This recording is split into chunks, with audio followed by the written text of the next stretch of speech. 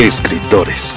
I'm Terry Moore, and you're listening to Kamikaze. Artistas. Hi, this is John Romita Jr., and you're listening to the Kamikaze Podcast. Hi, this is Mike Mignola, and you're listening to Kamikaze. Hi, this is Eric Powell, creator of The Goon, and you're listening to Kamikaze.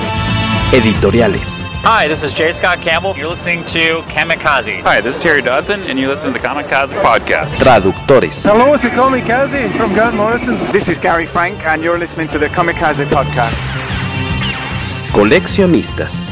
Hi, this is Frank Cho, and you're listening to Kamikaze. This is John Bogdanov, and you're listening to the Kamikaze Podcast. Editores. Soy Giuseppe Camuncoli, state escuchando el podcast de Kamikaze. Fan chiquillos. Todos están en el podcast Kamikaze.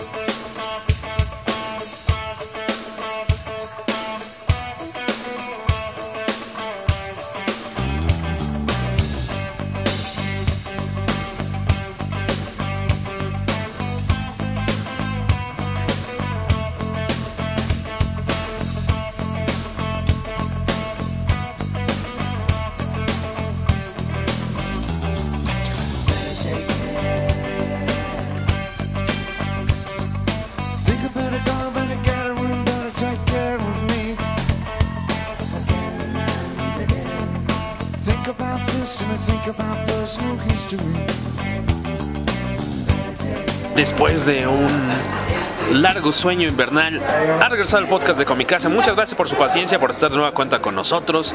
Estamos en una apacible tarde. Iba a decir que de domingo, pero es en verdad un lunes. Se siente como domingo, pero es lunes de puente.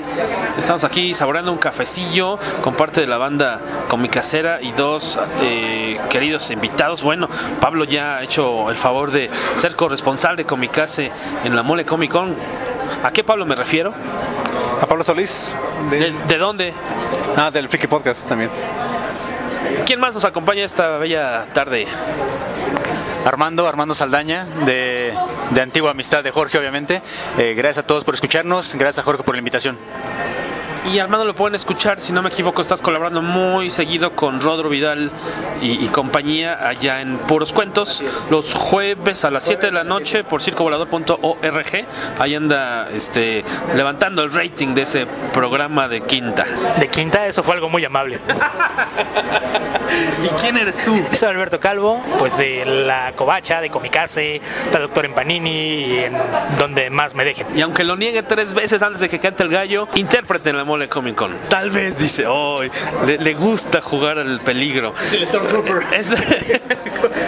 ¿Cuál Stormtrooper dices? Pues es que viene un Stormtrooper, ¿no? A la Mole. Yo vi el póster que se tiene que quitar el casco, obviamente viene sin su armadura. Y yo asumo que viendo el póster es nuestro amigo aquí presente, ¿no? En el podcast. No, estoy seguro que yo estaba en una fila diferente en esa reunión. Pues como les decíamos, muchas gracias por estar de nueva cuenta aquí escuchándonos. Es el primer podcast del año 2016 y esperamos tener una mejor periodicidad en nuestras siguientes entregas. La segunda parte de este episodio va a estar dedicada, como ya lo habíamos comentado, a Scott Snyder. En los episodios más recientes de Kamikaze hemos estado haciendo estos especiales sobre escritores y dibujantes. Esperamos que sean de su agrado. Si quieren escuchar a nuestros invitados hablar sobre algún artista o creador en específico, pues con mucho gusto pueden compartir sus comentarios, sus propuestas en Twitter, Kamikaze News, o en Facebook. Ahí estamos como kamikaze.revista. Vamos a tener una breve sección noticiosa de chisme. Hace unos días salió una nota bastante curiosa en la que se anunciaba esta pues como alianza, este crossover entre DC Comics y Hanna-Barbera, ¿no? Esta productora que pues lanzó en su momento muchas de las caricaturas, series animadas más queridas y más recordadas por muchos de los que tenemos más de 30 o 35 años. Son 4 títulos muy interesantes. Los equipos creativos son como, no todos son igual de afortunados aparentemente, pero vamos, hubo mucha polémica. Rápidamente les menciono cuáles son los títulos de aquí. La mesa comicacera pues comentará un poco sobre estos. El primero, yo creo que fue el más polémico, es Scooby Apocalypse, ¿no? Con diseños o rediseños de Jim Lee, con historia del propio Jim Lee y de Keith Giffen, y también con arte de Howard Porter. Por ahí sacó Jim Lee un pin-up, ¿no? Yo me imagino que será la portada del primer número con un rediseño de los personajes. Seguramente tiene una opinión interesante sobre esto. Beto Calvo, por favor. Pues eso decir rediseño, creo que cuando hablas de Jim Lee es hacerle un favor. Realmente su capacidad como diseñador deja mucho que desear. Como artista hace mucho que no hace nada interesante ni aporta al medio, pero como diseñador sí realmente es triste lo que hace, ¿no? Básicamente lo que hizo fue fusilarse toda esa clase de cosplays y fan art que hay por ahí rondando de Scooby-Doo en un futuro posapocalíptico, porque realmente ves sus dibujos y no... O es alguien que nunca vio Scooby-Doo o la detestaba, porque sí...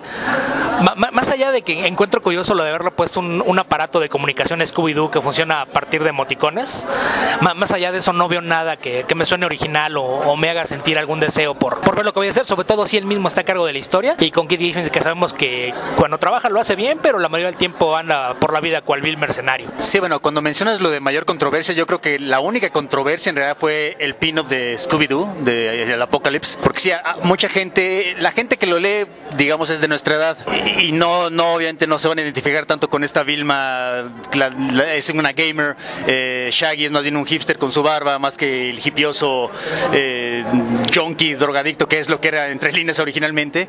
Yo creo que es lo que decepciona, pero en cierta forma pues hay que entenderlo, ¿no? Queda claro que no está hecho para los nostálgicos como nosotros, pero pretende apelar a otro target demográfico, ¿no? Otra gente intentando meter niños al público a este tipo de cómics. No sé si le vaya a funcionar. Yo soy de la opinión que este tipo de cómics funciona exclusivamente para nosotros, para los treintañeros, cuarentañeros que recordamos originalmente a Scooby-Doo en la televisión los sábados, y no creo que a nadie le haya gustado, ¿no? Fue universal el desprecio a este pin-up que vimos. Hay que aclarar que solo hemos visto eso, ¿no? En realidad no hemos visto el dibujo que va a hacer Howard Porter. Ahora, yo personalmente no soy muy fan de Howard Porter, lo recuerdo de sus épocas de Justice League con Morrison, y no era mi favorito, pero vaya, asumo que no va a ser nada más lo que vimos de Jim Lee. En este mismo comunicado venía, por ejemplo, el título de Future Quest, que creo que ahí fue una reacción completamente opuesta, ¿no? Creo que todo el mundo reaccionó positivamente, porque para empezar lo que vimos fue la portada de Darwyn Cook, con todos los personajes clásicos de Hanna-Barbera, Birdman, Joe Galaxia, etcétera, los Herculoides, y están dibujados como lo recordábamos, digamos. Ya es que Darwyn Cook además se especializa para este tipo de diseños nostálgicos, ¿no? Así como los vimos, así como lo recordamos, así es como los dibuja. Y el escritor va a ser Jeff Parker, que si lo recuerdan de Agents of Atlas, entre otras cosas para Marvel, es alguien que ya ha demostrado que conoce de la vieja escuela, no intenta renovar, no intenta redescubrir el hilo negro, sino intenta continuar lo que ya funcionaba. El dibujo es de Evan Shaner, me parece, que ya el año pasado hizo Flash Gordon, no sé si alguien espero que la hayan podido leer. También apela a ese mercado nostálgico, no son así héroes así tipo edgy, cynical, sino en cierta forma hasta inocentes, que en cierta forma era el atractivo original, ¿no? O sea, entonces, aparte de este pin-up que hemos visto de Scooby-Doo, para hacerlo rápido, lo demás me interesa más que nada Future Quest, pero por ejemplo lo de Wacky Raceland, lo de los coches locos, se acordarán en México, se más interesante. Lo de los Flintstones me gustaría ver más antes de poder echar una opinión al respecto. Entonces no estoy tan negativo acerca de este comunicado. Sobre eso que comenta Armando de Wacky Raceland, como decías, lo interesante ahí, el escritor es Ken Pontac, el artista es Leonardo Manco. ¿Leonardo Manco es argentino, perdón? ¿O lo estoy confundiendo de nacionalidad? No sé si es argentino o español, también creo que es argentino, pero no me atrevo a asegurarlo. Ahí lo ubicarán algunos por Hellblazer. Y lo interesante, lo que a muchos les saltó es que los diseños de los automóviles y de todo va a estar a cargo de Mark Sexton, quien estuvo trabajando en Mad Max Fury Road. Yo creo que eso va a ser muy atractivo, al menos es un buen gancho. Si te gustó Mad Max, es posible que te guste Wacky Raceland. Salvo que no es Brendan McCarthy, y es a quien todo el mundo realmente ubica por los diseños de Mad Max, pero seguramente la sola mención de uno de los diseñadores de Mad Max será suficiente para atraer gente al público, gente al título, que a lo mejor no le da un vistazo si no fuera por tener esa mención de la película. Y Los Picapiedras de Flintstones es el cuarto título que saldrá en mayo, ya en 2-3 meses, a lo mucho. Esto basado en los guiones de Mark Russell y pues dibujos de Amanda Conner, que esperamos que ya venga pronto a la mole, no se deja, pero esta, pues yo quisiera suponer que debe estar muy simpático, porque no sé si en el 2016 un cómic de los Picapiedra crees que tenga muchas posibilidades. Tendría que ser una joyita, como tipo de los cómics que hace unos años estábamos viendo de los Muppets, los de Boom, que también era como que algo que ya pasó y en verdad estaban muy buenos, ¿no? En el caso de los Muppets y este título de Boom, que yo creo que el problema fue la falta de difusión, porque yo creo que sí había un mercado para ese cómic, pero no hubo suficiente promoción como para que la gente supiera que existía. En el caso de los Picapiedras sí me parece que va a ser algo un poquito más difícil, porque el concepto no se presta para que le hagas algún cambio radical y tendrías que hacer algo que fuera fiel a la serie original y tratar de apelar a la nostalgia. No veo de qué otra forma pueda funcionar, porque el caso de tener una familia con problemas, pues lamentablemente es algo que en dibujos animados ha cambiado mucho en los últimos 20 años. De entrada tuviste a los Simpson, que revolucionaron la idea de lo que era una familia en dibujos animados, y luego han venido todas las respuestas con American Dad, Family Guy, King of the Hill y demás. Es que han hecho el mismo estilo de crítica social que eran los Picapiedra en los años 60, pero adaptado a nuestro tiempo. Entonces creo que sí es un concepto que no te da libertad para moverle mucho, y más allá de que puedas apelar a la nostalgia de los fans de la serie original, sí no le veo mucho futuro. Ahorita que comentábamos muy rápido lo de los Muppets, me acuerdo que en su momento estos cómics de The Boom, de Boom Studios, tenían, no se podían importar, o sea, no podían llegar a México, era una bronca conseguirlos. Yo me acuerdo que en ese momento yo los conseguía por medio de Badabink Comics, que en paz descanse, y ellos tenían que conseguirlo con otro cuate que se los mandaba a México, porque no era fácil. Incluso en Fantástico era muy complicado conseguirlos, llegaban a cuentagotas. Decías que obviamente tendría cosas, algo relacionado con derechos, ¿no? De los personajes. Sí, hay cómics que no los puedes importar directamente del distribuidor. En el caso de Diamond tiene restricciones con ciertos cómics, y quien haya visto ese catálogo se dará cuenta de que hay opciones que dicen no se puede vender fuera de Puerto Rico y Estados Unidos, y esto muchas veces porque existe una restricción de los derechos que no les permite que estos cómics se exporten a países donde los derechos estén en disputa. Entonces probablemente esa era la razón con los Muppets. Seguramente ahí había algún conflicto de intereses respecto a quién tenía la licencia, y por eso no podían entrar a México. Que finalmente por ahí se publicó 1 o 2 tomos de cómics de los Muppets por parte de Televisa. Me acuerdo uno del que es como esta adaptación de Peter Pan, y otro más, si no me equivoco. Muy padres, que son de esta época reciente de los Muppets. Que eso fue ya una vez que los derechos de los Muppets, cuando fueron adquiridos por Disney, los cómics fueron republicados por Marvel. Entonces ahí me imagino que fue como pudieron llegar acá, que era la licencia de distribución que tiene Televisa con Marvel. Ahora hay que aclarar que en realidad no conocemos ni siquiera el dibujante de este título de los Flintstones, de los Picapiedra en particular. Nos han avisado que son diseños de Amanda Conner y el nombre del escritor, que de hecho ni conozco, pero no nos han dicho todavía quién va a ser el dibujante. En realidad fue un anuncio un tanto precipitado, porque la mitad de los títulos que anunciaron todavía no decían quién escribía o quién dibujaba, no estaba todo del todo finiquitado, se nota. Entonces el punto es que no sabemos si pretende ser algo más edgy, como tú proponías, o si va a ser algo para niños, o sea, ni siquiera para jóvenes o cuarentones nostálgicos, sino exclusivamente para niños, ¿no? En cierta forma, esto es lo que ya ofrecía DC no hace tanto tiempo con su línea Johnny DC, ¿te acuerdas?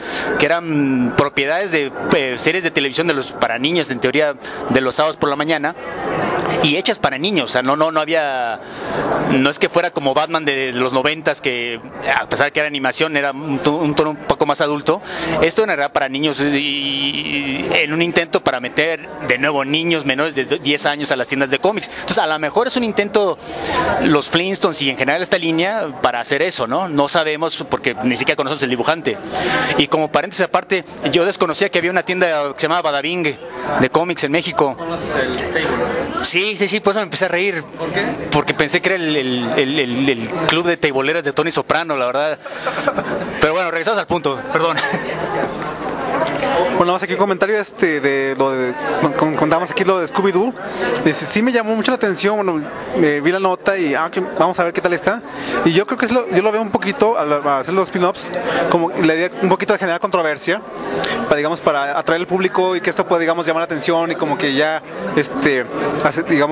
tantear un poquito las aguas de cómo está el asunto. O sea, obviamente, como me he mencionado, generar controversia y como que ver, aunque por aquí le cambiamos un poquito por aquí, un poquito por acá, o sea, como que para ver cómo, digamos, cómo está el medio, cómo ajustarlo y también ver, digamos, aunque no es como que le cambiamos esto y ya generamos, digamos, el hype, ya generamos, digamos, la atención que necesitábamos para esos títulos que realmente sí, como había mencionado, son de un mercado muy específico estos cómics, como apelan, digamos, a una nostalgia que de cierta época y para, vamos a adaptarlos, digamos, al nuevo mercado. Andan viendo cómo está todo este tipo de cosas.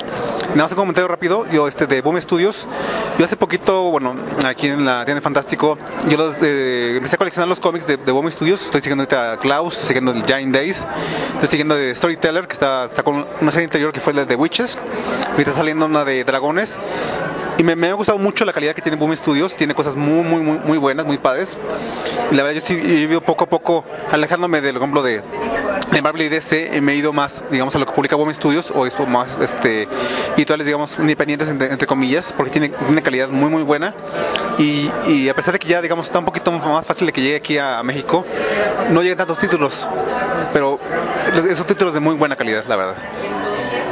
Échenlo un ojillo a lo que está publicando actualmente Boom Studios. Se publicó hace poquito, y más bien lo que pasa es que no habíamos tenido podcast, entonces no habíamos tenido oportunidad de platicar de rápidamente de lo que fueron los 10 cómics como título más vendidos del año pasado, de 2015, y los 10 tomos TPBs más taquilleros también en cuestión de ventas. Quería ahorita que aquí los camaradas me ayuden a hacer el conteo de lo más vendido. Mencionar que al menos en el rango de lo que son cómics sueltos, individuales, de los 10 títulos más vendidos, 5 son de Star Wars. La mitad fueron de Star Wars. Ahorita les vamos a decir en qué lugar.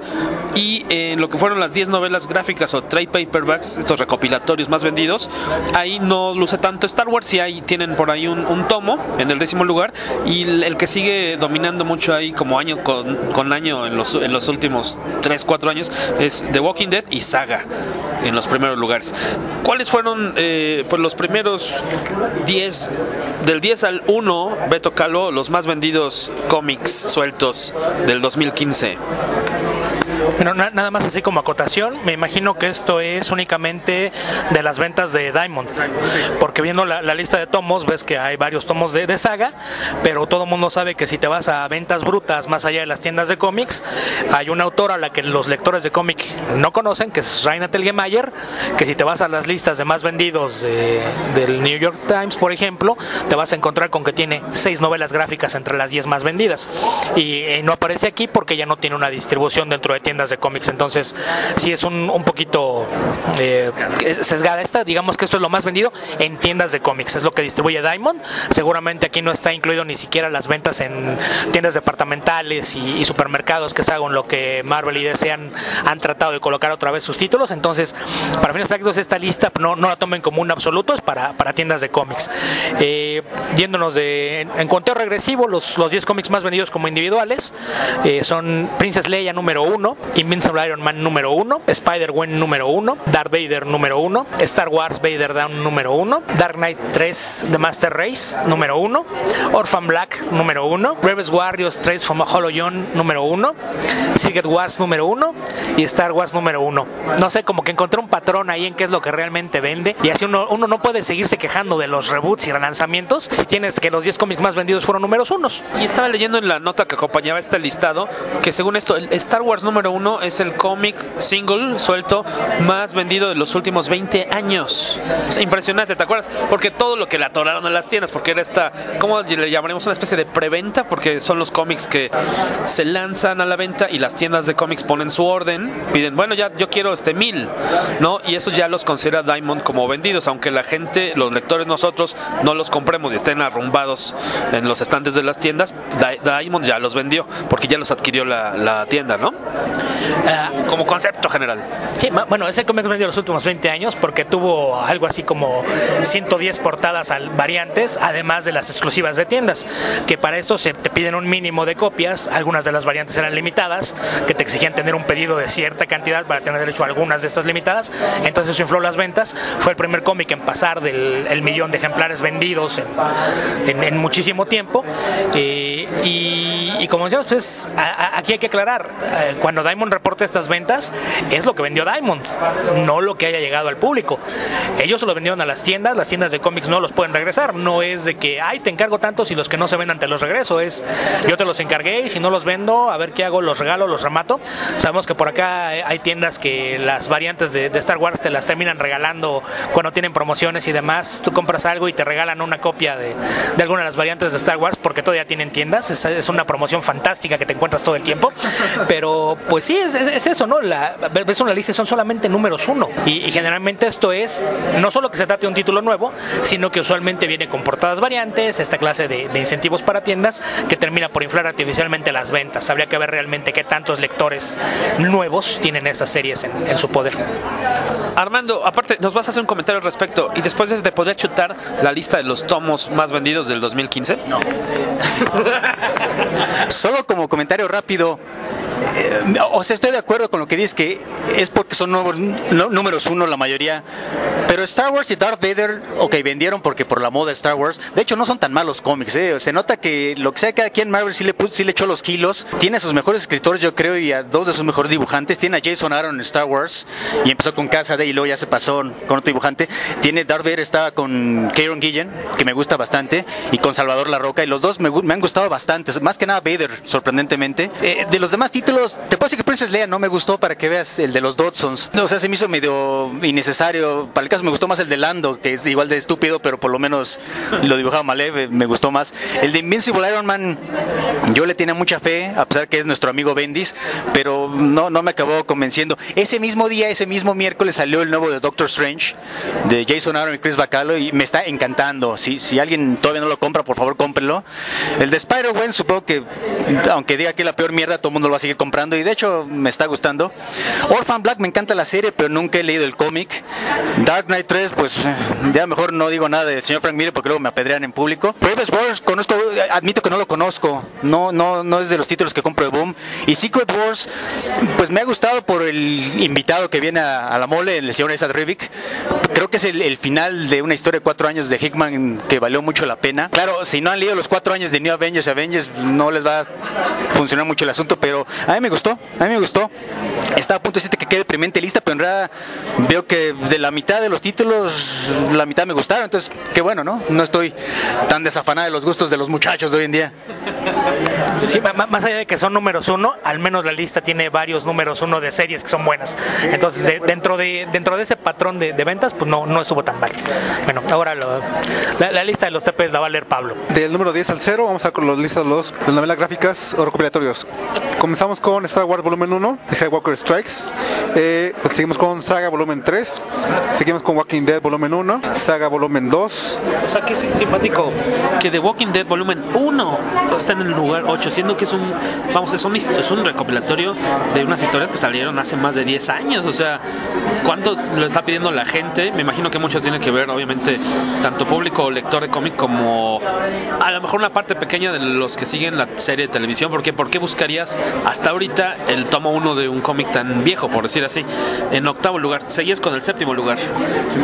Nos quedamos en Saga Volumen 2 y luego vamos con Batman The Killing Joke, edición especial, en hardcover. Seguimos con Walking Dead Volumen 23. Cuarto lugar, Civil War, tomo recuperatorio. El número 3, el Saga Volumen 5. El número 2, Saga Volumen 1, increíble. Y también el número 1, Saga Volumen 4. Me interesaría luego preguntarle a nuestros amigos de Camite qué tanto se mueve, cuál es la respuesta de Saga aquí en México, si hay una respuesta similar, un interés similar por los lectores. Y de hecho, no pudo acompañar acompañarnos Alfredo Villegas, quien es colaborador de Comicase y traductor de Saga, porque aparentemente fue mi culpa no marcar bien la dirección de nuestra cita en el evento privado que hicimos de Facebook para vernos, y creo que está bastante lejos, está por la glorieta de Colón, mientras nosotros estamos en Plaza Universidad. Sé que no estás escuchando pero te seguimos esperando, carnal. Una disculpa si te hicimos llegar a un lugar que está a varios kilómetros de distancia. Y veía por ahí que está hablando de tomos viejos. Batman The Killing Joke, no manches, o sea, eso tiene 30 años de publicado, pero quiero aprovechar eso para meter un gol. Tiene un par de semanitas que Comicase liberamos en versión digital, en versión online, el número especial que hicimos de Comicase a color para la Mole Comic Con, la edición en la que vino Brian Boland, que gracias a la intervención divina de Elías Ortiz, content manager de la Mole, Brian Boland nos hizo una portada para esta edición especial de Comicase que celebra el 75 aniversario entonces de Batman, y ya pueden leerlo porque está agotado desde, yo creo que 2-3 meses después de la Mole. Ya era muy complicado conseguirlo en impreso. Pueden visitar la página de issue.com. ¿Cómo se escribe issue? Es ISSUU.com,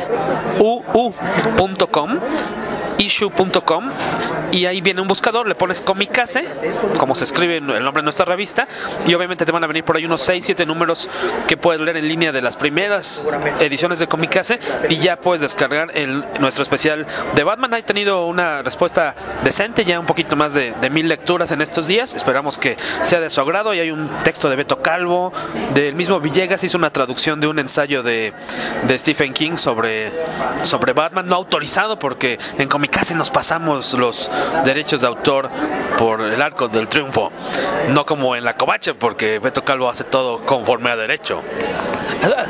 Ahí seamos honestos, Stephen King nunca nos iba a contestar.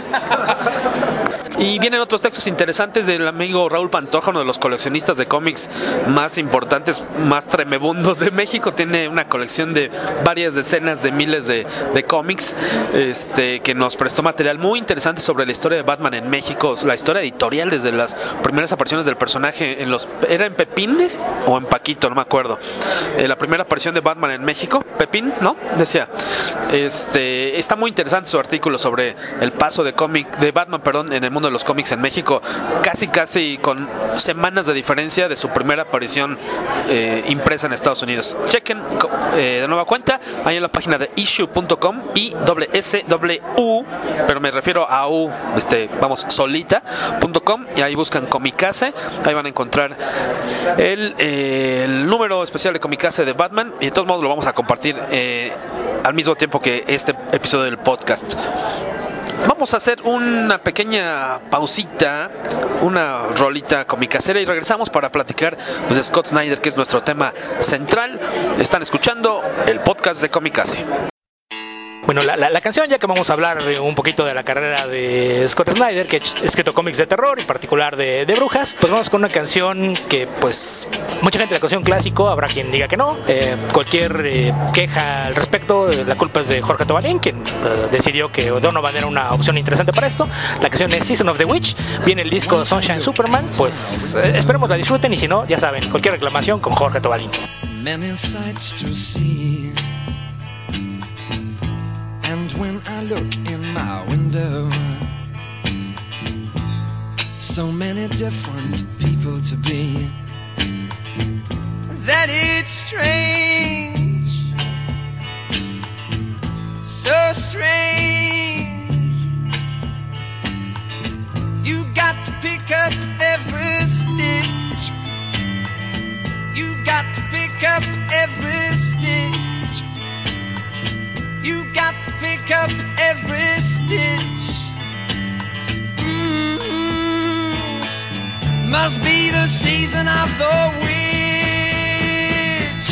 must be the season of the witch, yeah, must be the season of the witch.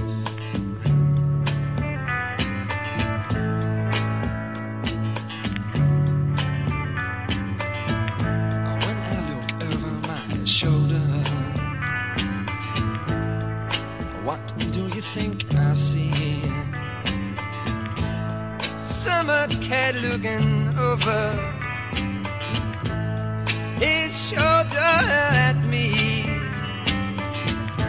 and he's strange, sure is strange. You got to pick up every stitch, you got to pick up every stitch, yeah. Beatniks out to make it rich. Oh no, must be the season of the witch. Must be the season of the witch, yeah. Must be the season of the witch.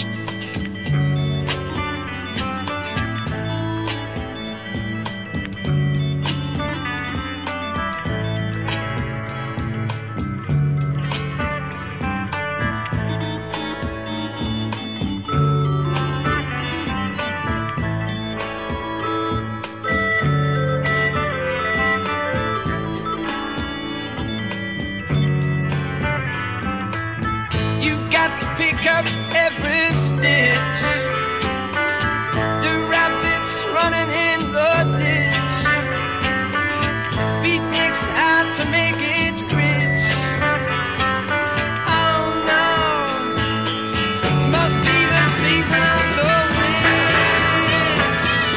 Must be the season of the witch. Must be the season of the witch. Where'd I go?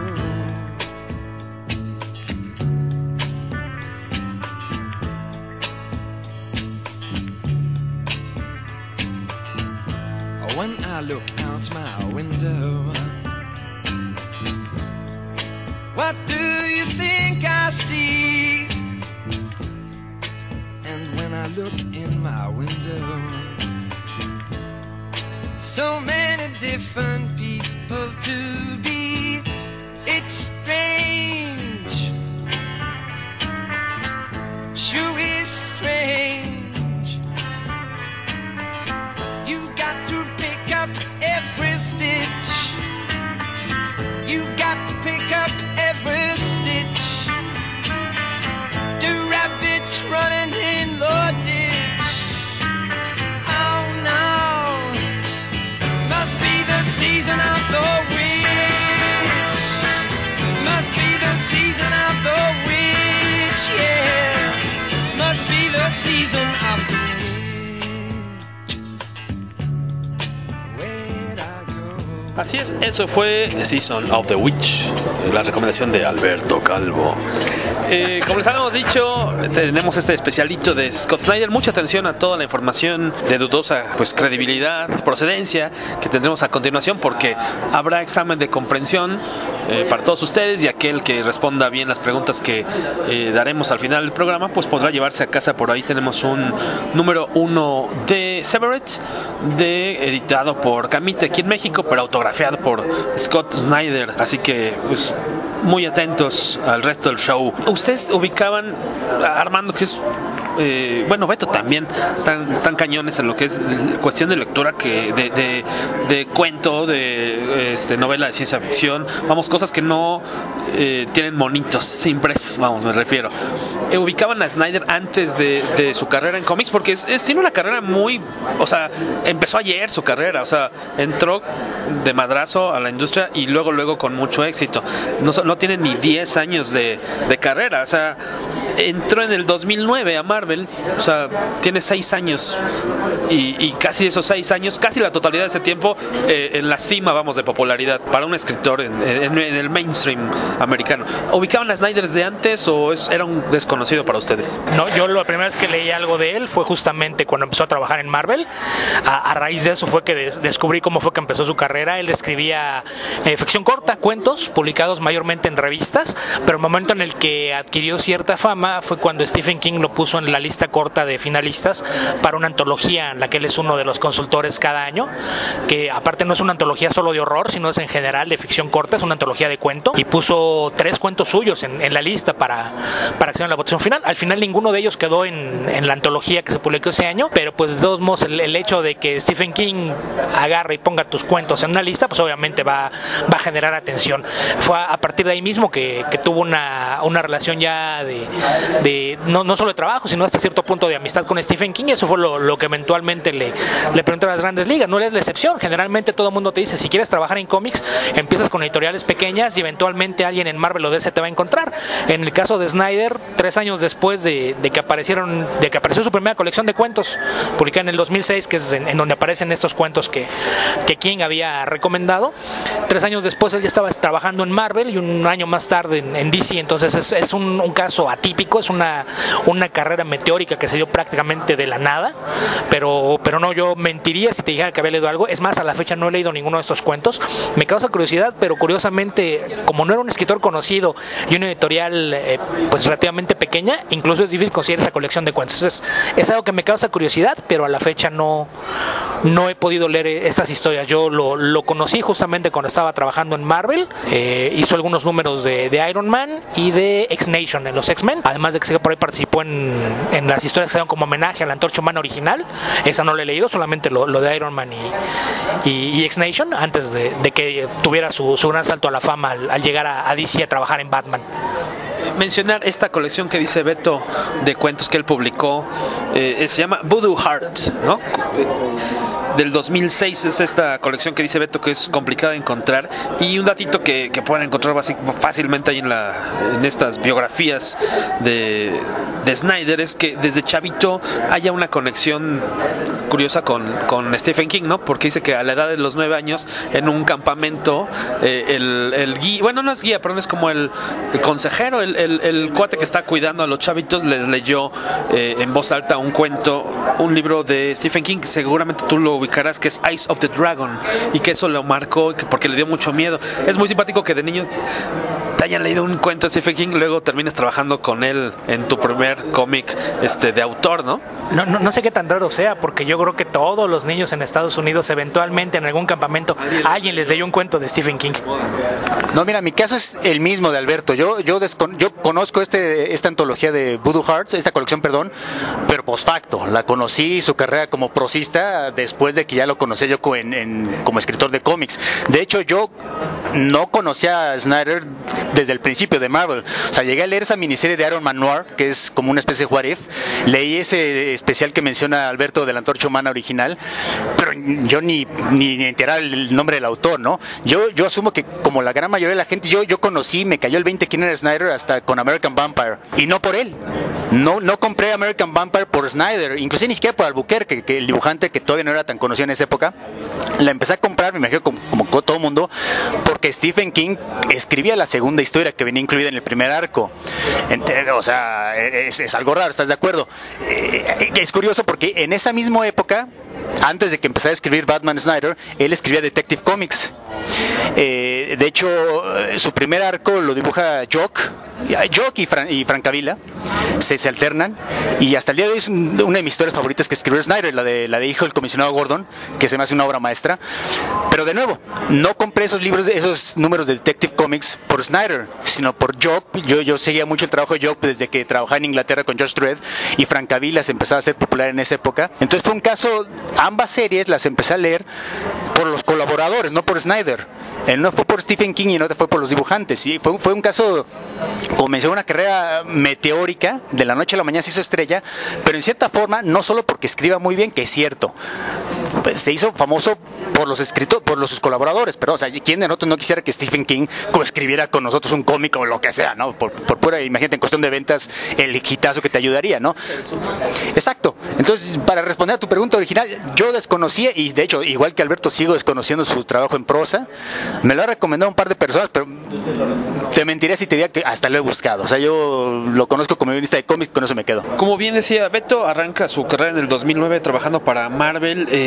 y uno de sus primeros trabajos, más bien el primero, es este one shot que me comentabas de la Antorcha Humana original, más bien Armando, perdón, como parte de esta celebración del 70 aniversario de Marvel, y después esta miniserie que también comentabas de Iron Man Noir en 2010. O sea, 2 primeros trabajos con Marvel y ya de ahí se lo secuestran para DC. Bueno, presenta su proyecto obviamente también de American Vampire, en el que empieza a publicarse en el 2010, y estos primeros 5 números que tienen esta historia de complemento por Stephen King, que seguramente es el super gancho de ventas de su momento, ¿no? En ese momento recordarles que American Vampire en el 2011 fue la ganadora al Eisner por la mejor serie nueva, y en el 2011, el mismo año, al Harvey, ¿no? Los 2 premios más importantes de la industria americana.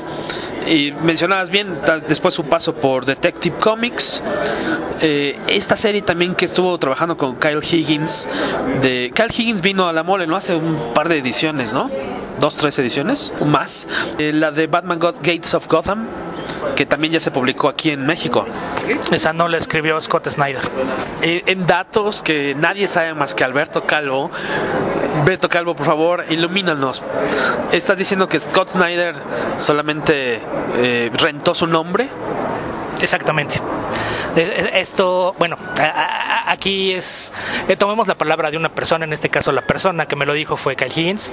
Él era un escritor nuevo, al que los editores le veían mucha promesa, pero le dijeron, de hecho fue precisamente la propuesta de Batman Gates of Gotham, lo que él presentó, dijeron, oye, esto se pinta muy bien, pero la verdad, sin un escritor nuevo, es muy difícil que esto tenga éxito. Entonces lo que te proponemos es que le des crédito de coautor y le pagues una parte de tu salario a uno de los autores de Batman para que esto funcione. Entonces, si quieres, podemos hablar con Scott Snyder, y si él está de acuerdo, ponemos su nombre junto al tuyo para que la historia tenga una mayor aceptación. Esto fue justamente cuando venía saliendo estas historias ilustradas por Jock y Frank Avila en Detective Comics, que tenían a Snyder convertido en el nuevo niño maravilla de los cómics. Entonces, poner su nombre en un cómic de Batman era una garantía de ventas, y lo que me comentaba Kyle fue que él accedió en su momento porque pues a él lo que le interesaba era entrar a la industria y posicionarse, y era una forma rápida de hacerlo. Entonces me decía que no estaba muy orgulloso de haberlo hecho, pero creía que a fin de cuentas el resultado era el correcto. Y además no es la primera vez que esto pasa. Si quieres un ejemplo aparte clásico, otro ejemplo sería en la década de los 80. Todo el mundo recuerda con cariño la etapa de Alan Grant con Norman Fogel en la serie. Habrá quien recordará que en los primeros números en los que Alan Grant estuvo en la serie, coescribía con John Wagner. Básicamente eran los escritores de Judge Dredd trabajando con Batman. Algo que en su momento, también gracias a la mole, me comentó el propio Alan, fue que a John Wagner Batman no le gustaba, no le interesaba escribir historias de Batman, pero como él era el nombre famoso, él es el co-creador de Judge Dredd, cuando él vio lo que les podían hacer con Batman, él le dijo a Alan, no, yo no quiero hacer esto, hazlo tú. Oye, pero es que el contrato lo firmamos los dos. Sí, tú pon mi nombre, no importa, di que lo hicimos los dos, pero no importa, a mí no me interesa, escríbelas tú. Por eso fue que cuando terminó ese primer periodo de prueba se quedó solamente Alan Grant trabajando, porque cuando se renovó el contrato, John Wagner ya no venía incluido en el paquete, pero originalmente él no escribió nada, aunque su nombre aparecía por razones contractuales y porque Alan Grant era mayormente desconocido en aquel entonces. Lo cual me lleva a un anuncio parroquial muy importante. Ya al correo de envío comicase@gmail.com pueden hacer su pedido.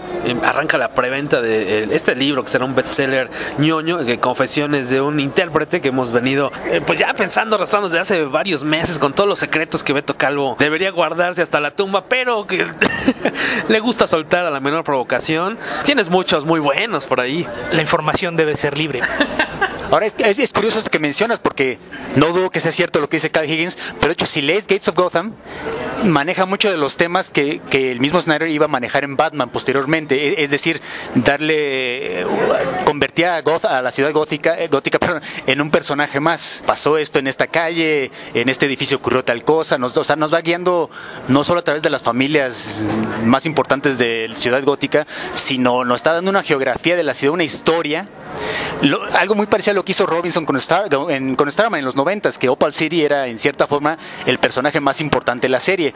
Entonces es algo que, de nuevo, no dudo que Kyle Higgins esté diciendo la verdad, pero maneja muchos de los temas y de la misma manera que Snyder manejó posteriormente. A lo mejor metió algo de mano en el guión que ya había hecho Higgins, no lo sé. Pero fíjate que esto de darle a historias a ciertas partes de la ciudad es algo que ya se había hecho antes.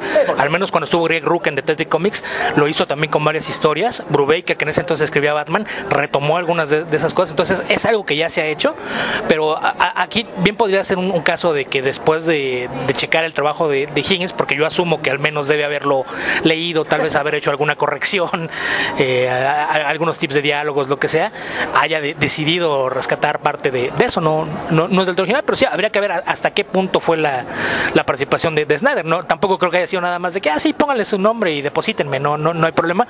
Yo asumo que al menos lo leyó, le dio algunos consejos, debe haber ahí algunas correcciones con diálogos o algo más ahí por el estilo, ¿no? Al menos yo es lo que hubiera hecho. Sí, pónganle mi nombre, pero por lo menos déjenme leer qué está haciendo. Ahora, porque no nada más es cuestión de que mencione lo que pasa en ciertas calles, ¿no? Sino que en cierta forma las historias giran alrededor de, por ejemplo, la primera famosa, que es The Court of Owls, la corte de los búhos, no sé cómo la habrán puesto acá, es sobre todo la historia secreta de los últimos 100 años de Ciudad Gótica, ¿no?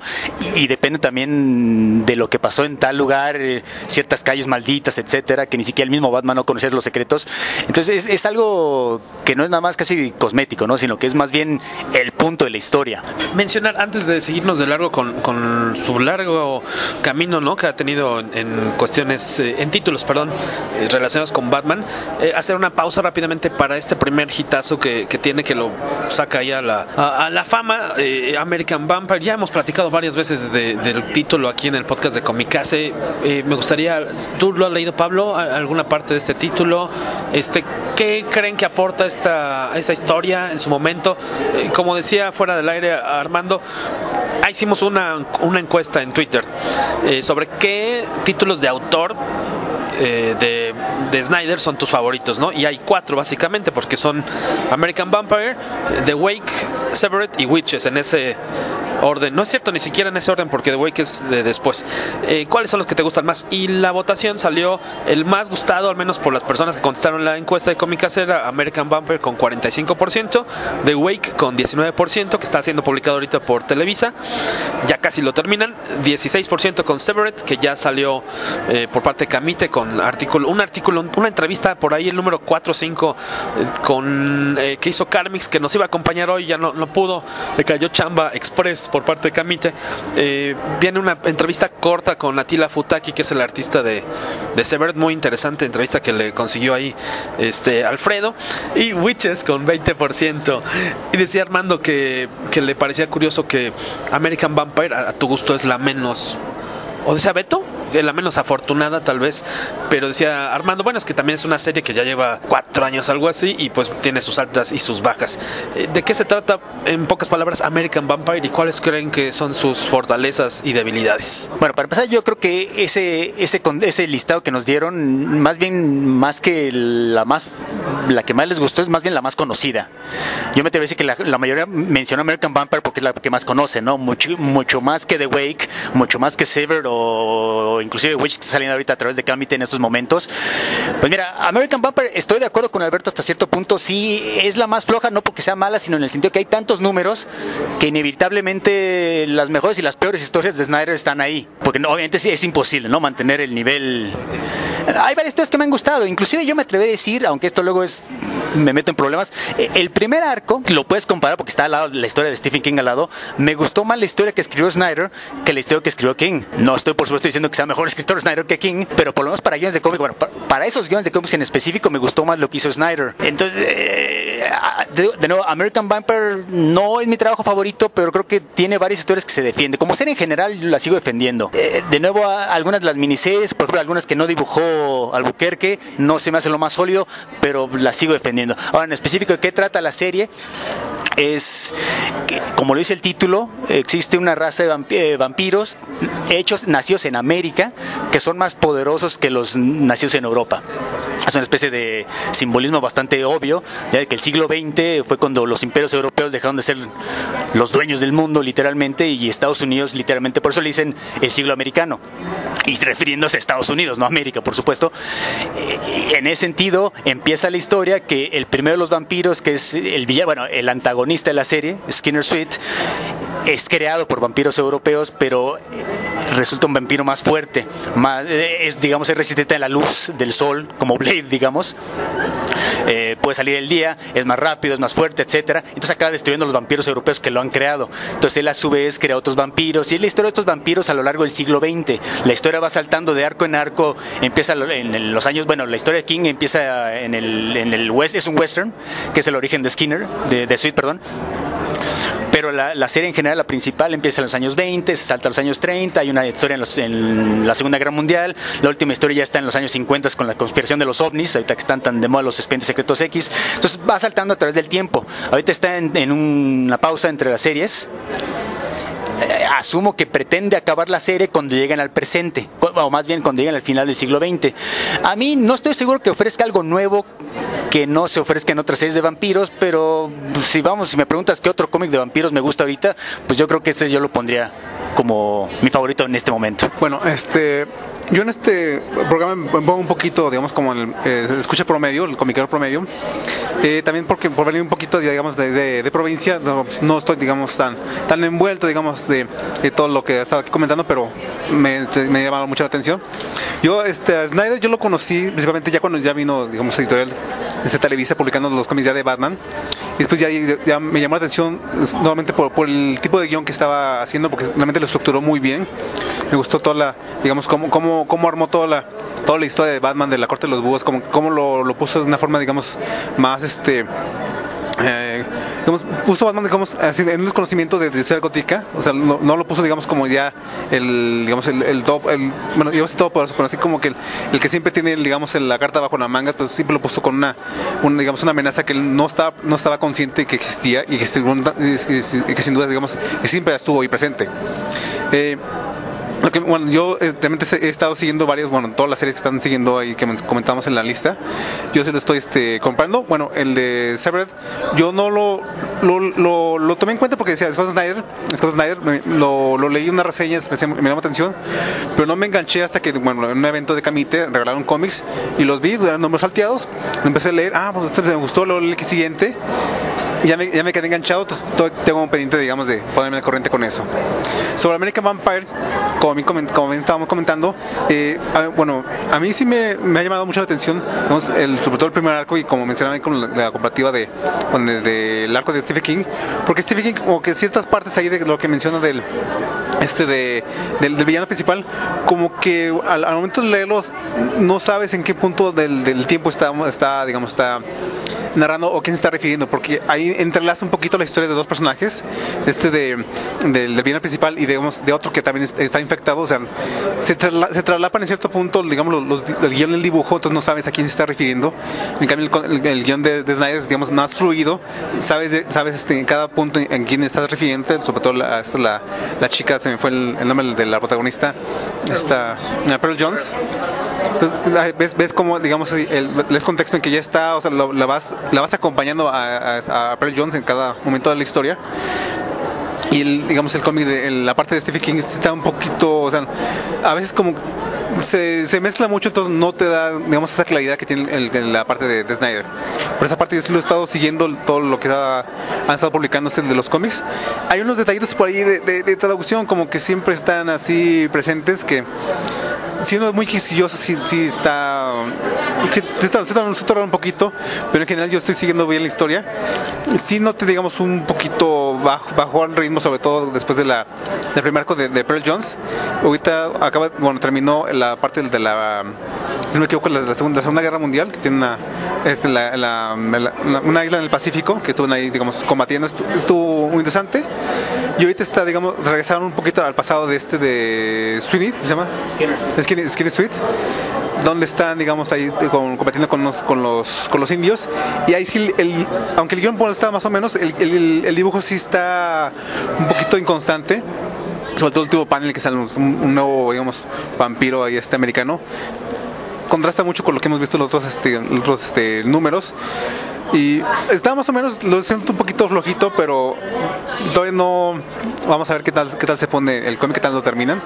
Pero en general sí me ha gustado bastante. Yo sí me enganché de los primeros números de American Vampire.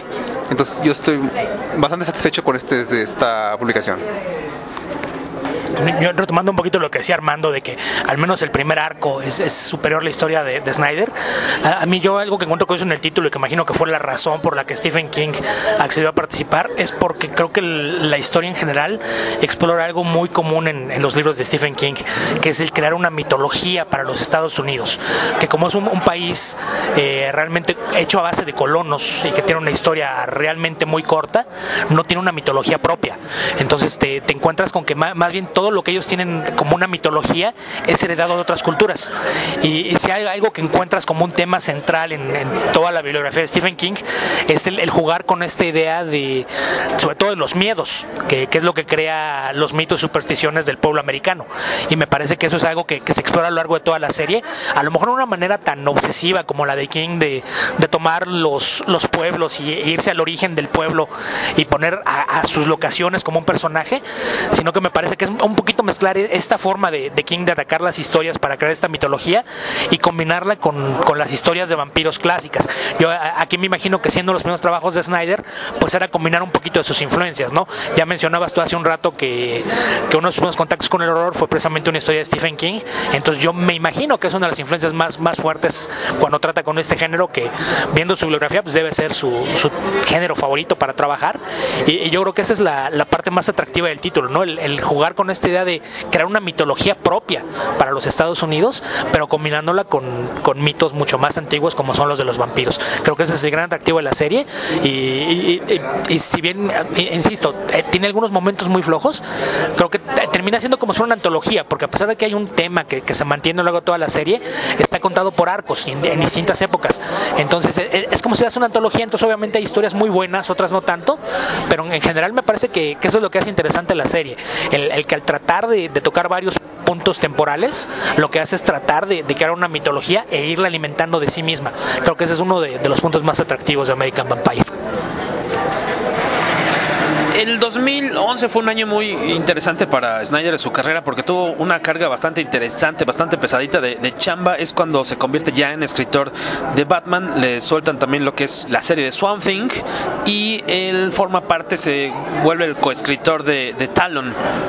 Y en ese mismo año es cuando empiezan a publicar Severed. Entonces estamos hablando de pues 4 proyectos en los que estaba involucrado. Me imagino, no recuerdo haber leído su paso por Swamp Thing. ¿Cómo le fue ahí? ¿Ustedes lo estuvieron siguiendo? ¿Es la temporada en la que estaba Yannick Paquet de dibujante? Porque dice, es del lanzamiento del New 52. Lo de Paquet, que vino también a la mole un par de veces o una vez, es anterior, dices, a la entrada de Snyder. Los primeros números de Snyder está todavía Paquet. Paquet era el dibujante, con la serie la tenía Jeff Lemire. No era, perdón, empezó Grant Morrison, ¿no? No, según yo, él empieza en Something con los nuevos 52, o sea, empieza desde el número 1. Lo recuerdo porque exactamente. Que empieza Snyder con Paquet y ya posteriormente sigue el Lemire. En esa época juntaron mucho el de Something con Animal Man. Me gustó más el Animal Man, si te soy honesto. En términos de dibujo, en términos de guión, no creo que sea lo mejor que hizo Snyder, honestamente. Bueno, los nuevos 52 es una historia aparte, ¿no? Pero no creo que sea el trabajo más sólido. Me gustó, por ejemplo, más Severed, si te soy honesto. Como comentamos, en el 2011 es cuando se empieza a publicar Severed, que es una miniserie que fue publicada el año pasado por Camita aquí en México. Yo espero que con algo de éxito. Tuve una oportunidad de leerla. También la hemos comentado aquí en el podcast, me parece, ya alguna ocasión. Sí, la comentaste en alguna ocasión. Si no mal recuerdo, en esa ocasión estuvo con nosotros Alfredo Villegas, que era el traductor de la serie. Ya habíamos hablado de la serie, donde toma otro subgénero del horror, un poquito más hacia el tema de los asesinos seriales. Pero creo que eso es algo interesante con su carrera, ¿no? Porque a pesar de que vamos a hablar de que es un escritor mayormente de horror, aparte de su trabajo en Batman, creo que ha tomado diferentes vertientes dentro del género y en Sever hace algo bastante más interesante porque vuelve a jugar un poquito con el tener estos entornos rurales, esa América perdida del medio oeste donde pues la civilización es algo relativo y jugar un poquito con esta idea del asesino serial, que en este caso es el papel del vendedor y este niño que a lo largo de su vida tiene este enfrentamiento con el personaje. Entonces, sobre todo creo que lo que le hace interesante es que es más un estilo de terror psicológico, porque es una serie que se prestaba mucho a lo mejor para hacer algo gore. Bien, si ves la premisa, bien podría prestarse para hacer una historia de slashers y en lugar de hacer eso, que quizás hubiera sido más fácil y hasta más comercial, se va un poquito más al lado del terror psicológico, pensar en la experiencia que tiene el protagonista ante esta figura que ha pesado sobre su vida con como esta imagen del terror. Entonces me parece que eso es algo de lo más atractivo de esa serie, además de ser el primer intento ya solo, sin el impulso promocional que era tener el nombre de Stephen King detrás. Me parece que es una serie bastante interesante y como menciona Armando, es uno de sus mejores trabajos. Yo recuerdo, y sin echarles a perder la lectura del cómic, están a buen tiempo de conseguir los números seguro en cualquiera de las tiendas Camite. Bueno, hay dos, iba a decir cualquiera como si hubieran muchas, pero o en convenciones de cómics, porque están muy presentes en distintos festivales comiqueros en distintas partes del país. Este villano me gustó mucho. Yo tiene pocos años que empecé a leer a Stephen King.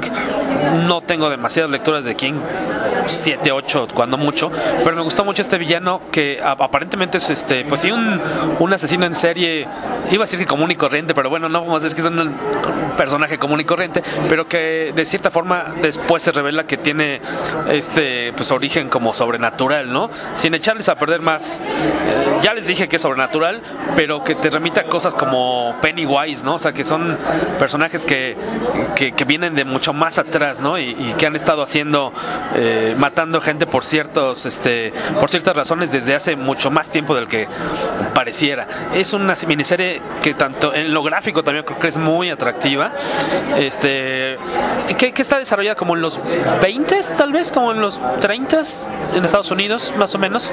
Estás hablando ahí como de este surgimiento como del blues, ¿no? Más o menos del jazz, los 30, muy, muy atractiva.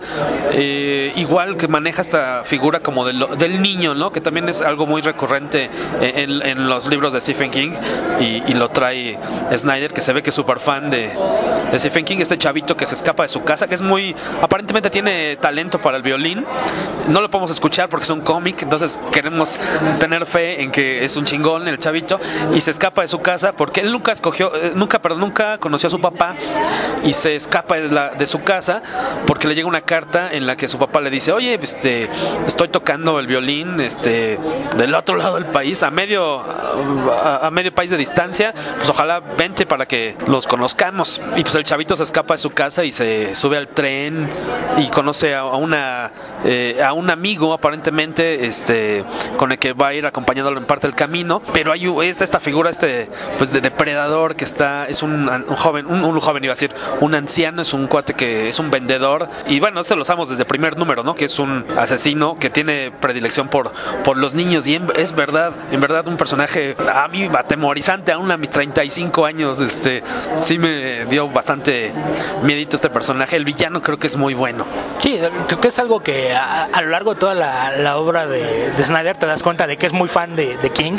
Se repiten algunos temas, pero lo interesante es que logra darle su propia voz a las historias. No se sienten como pastiches de obras de King. Tiene los mismos temas, pero pues eso es normal cuando tienes una influencia.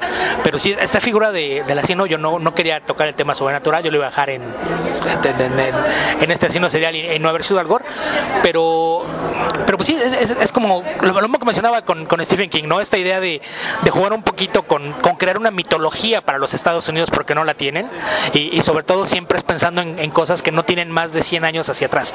Entonces te das cuenta de que es un depredador sobrenatural que ya tiene mucho tiempo en esto, pero no es muy vago antes de que hables del periodo en el que está. Entonces es lo que yo veo como el tema persistente en la mayoría de su trabajo, este tratar de inventar una mitología de magia y eventos sobrenaturales en un país que por tradición no la tiene. Sí, son temas recurrentes, no sé si provengan específicamente de King, pero en la literatura de Snyder, ¿no? Por ejemplo, en Witches, sin meternos con mucho spoiler, porque me parece que el último número todavía no sale en México a través de Camite, y sé que no porque yo estoy escribiendo los artículos y no me han pedido el sexto. Entonces, a menos que haya salido sin mi artículo. Entonces, sin echarles spoilers. No te lo querían decir, pero ya te reemplazaron. Sí, ya se lo ya en tu mochila, yo creo.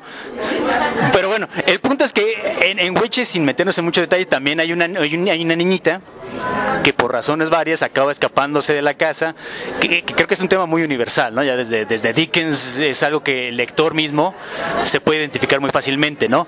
Y como tú dices, de nuevo, sin meter muchos spoilers, Witches, gran parte de la historia, no te das cuenta si hay algo sobrenatural o si es más bien horror psicológico, ¿no? Ya eventualmente te das cuenta de lo que pasa, pero inclusive, pero aun cuando descubres eso, creo que las historias que dan más miedo, las escenas que dan más miedo, perdón, en cierta forma son las psicológicas, no cuando aparecen las brujas o el árbol ese lleno de hongos como cáncer, tumores de jengibre, sino las partes que son reales, ¿no? La madre que olvida la existencia de su propia hija, creo que es un momento que quien tenga hijos debe ser un momento muy fuerte.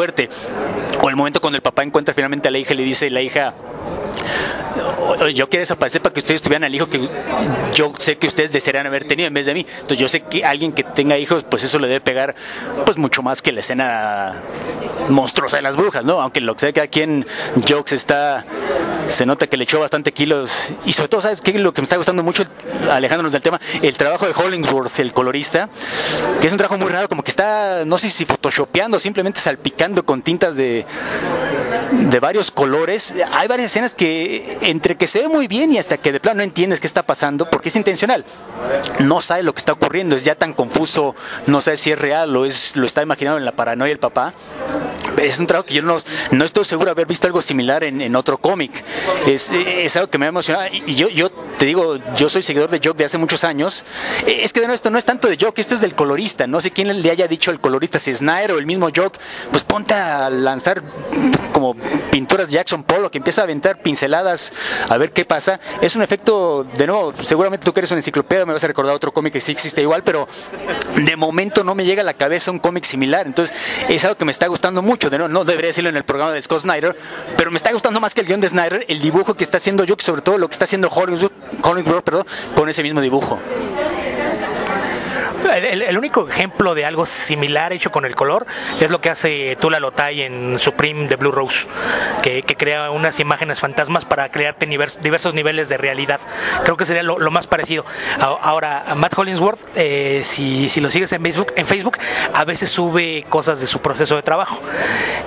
Cuando no está hablando de cervezas, que es su tema favorito, él crea cervezas caseras, tiene premios No, él sí hace las suyas, es cerveza artesanal. De hecho, Matt Hollingsworth vive en Croacia desde hace muchísimo tiempo, y no es como nuestro amigo. Es como nuestro amigo el Mudo. Sí, bueno, el Mudo más bien le gusta probar las cervezas que fabrican los demás, no fabrica las propias. Matt Hollingsworth es una mezcla de ambos, le gusta ir a probar cervezas, pero aparte él vive en Croacia desde hace muchos años, y aprovechando que tiene mucho espacio para un granero enorme, hace mucho a fabricar cerveza y la deja añejar durante años antes de probar. Entonces, cuando no está hablando de cervezas, pone ejemplos de su proceso, y por comentarios que ha hecho parece ser que fue algo que él platicó con Jock, de que querían darle algún efecto de crear precisamente estas cosas que parecieran una mezcla de realidad, o que no se puede distinguir que era real y que no. Y lo que él hace sí es usar Photoshop, pero lo que hace es que trabaja en capas. Él salpica páginas con manchas de colores, va creando capas, y luego estas capas las superpone sobre el trabajo del color estándar sobre la página, y a veces lo que hace es que las desfasa un poquito, para que incluso hay partes que pase que el color se salió de las líneas, pero es completamente intencional. Pero es una técnica mixta que hace Hollingsworth, de los coloristas que todavía hacen muchas cosas en papel y después lo escanea para convertirlo en digital, y trabaja con muchas capas para crear efectos. Es uno de los mejores coloristas en la industria, y esa combinación de lo trabajar sobre yo, que es bastante buena.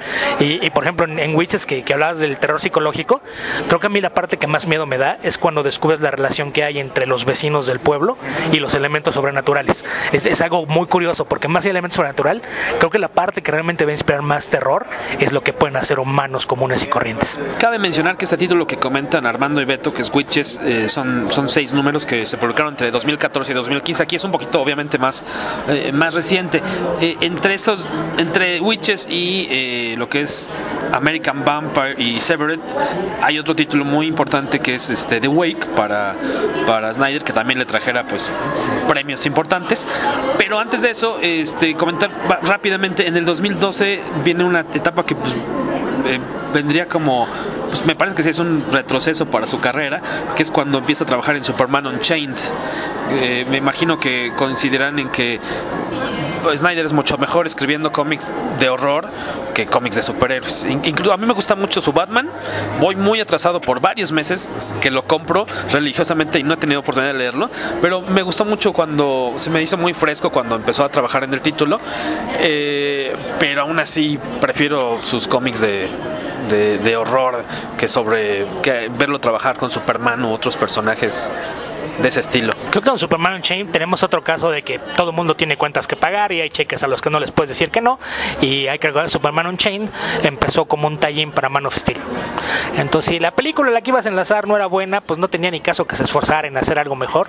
Entonces sí es un trabajo bastante menor, pero pues la idea era eso, tener un nombre de peso a cargo de hacer un cómic que sirviera como tie-in para la película. No creo que haya ido más allá de eso. Es más bien, le dijeron, oye, ¿quieres hacer esto? La paga es muy buena, y dijo, pues lo hago, ¿qué más da? Como comercial aparte, no todos en esta mesa estamos de acuerdo que Man of Steel fue mala película. Yo soy la 21ª persona que la disfruté inmensamente. Ahora, habiendo dicho eso, en realidad estoy de acuerdo con ustedes. Me queda claro que Superman Unchained era más bien un vehículo para Jim Lee, que casi se lo han de ver obligado, se lo han de ver impuesto a Snyder. Además, es bien conocido que Jim Lee nunca sigue muy de cerca los guiones que le den, sea Alan Moore, sea quien sea. Él quiere hacer sus pin-ups y si tiene algo que ver con tu guión, pues lo acerca lo más que puede. Y Superman Unchained era una oportunidad de Jim Lee para dibujar a Superman. Eso era básicamente todo. Entonces, pues bueno, como tú dices, hay que pagar la cuenta, hay que pagar la tarjeta de crédito. No se lo critico. Confieso que cogí un par de números en la tienda, no los compré, ni siquiera los bajé. Comprobé mis prejuicios eran ciertos y lo dejé de vuelta en la mesa. No se lo critico al señor Snyder. Viene tu réplica, lo sé. Nada más para aclarar, Man of Steel no es una mala película. Es una buena película de acción, es entretenida, pero es una mala película de Superman. Es más, Superman no aparece en la película. Ese es básicamente el problema, que la película lleve ese nombre y que haya alguien que traiga un uniforme que se parece al de Superman. Ese es el problema. Y lo que mencionas de Jim Lee, digo, tan no sigue los guiones que no respetaba ni sus propios plots. Cuando estaba en X-Men, después de que se deshizo de Chris Claremont y básicamente estuvo a punto de mandarlo al retiro, se sabe que la razón por la que John Byrne duró pocos meses en el cargo escribiendo, se suponía que las tramas eran creadas en colaboración por Jim Lee y Whis Portacio. Ellos pensaban de qué se iba a tratar el cómic, le mandaban una reseña a John Byrne para que fuera pensando en los diálogos, se ponían a dibujar y luego le mandaban las páginas. John Byrne recibía las páginas y decía, esto no fue lo que me contaron. La persona, no, es que se nos ocurrió que se vería mejor y estaría una página más bonita si hacíamos esto en lugar de lo que te dijimos. Después de que se hicieron 3 o 4 veces, John Byrne se quejó con Bob Harras. Bob Harras dijo, no te preocupes, yo lo arreglo. La solución de Bob Harras no fue regañar a Jim Lee y Whis Portacio, fue contratar a un escritor que le aguantara sus caprichos a Jim Lee y Whis Portacio y deshacerse de John Byrne. Pero pues así las cosas. Por eso la gente no le tiene respeto a Jim Lee, aunque siga vendiendo muchos pin-ups. No, pero es el patrón, hay que respetarlo.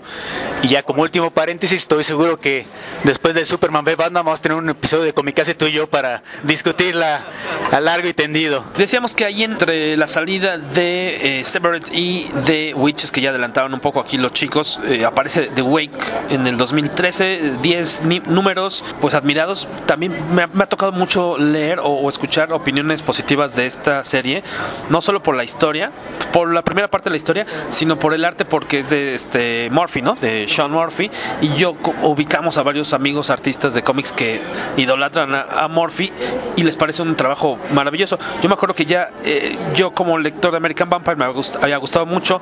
Severed creo que lo conocí ya hasta después en tomo, cuando me lo recomendó una vez Rodro Vidal y vi el tomo súper barato y me lo compré. Y cuando anunciaron The Wake vi el número 1, nunca he sido tan fan de, todavía no le agarro el saborcito a Sean Murphy, me crucificarán, y el 1 no me llamó la atención hasta hace poco que empezó a salir en español. Me lateó bastante este saborcito de estos primeros primeros números, ¿te acuerdas de la película del Abismo? The Abyss se llama, ¿no? Es de Cameron, ¿no?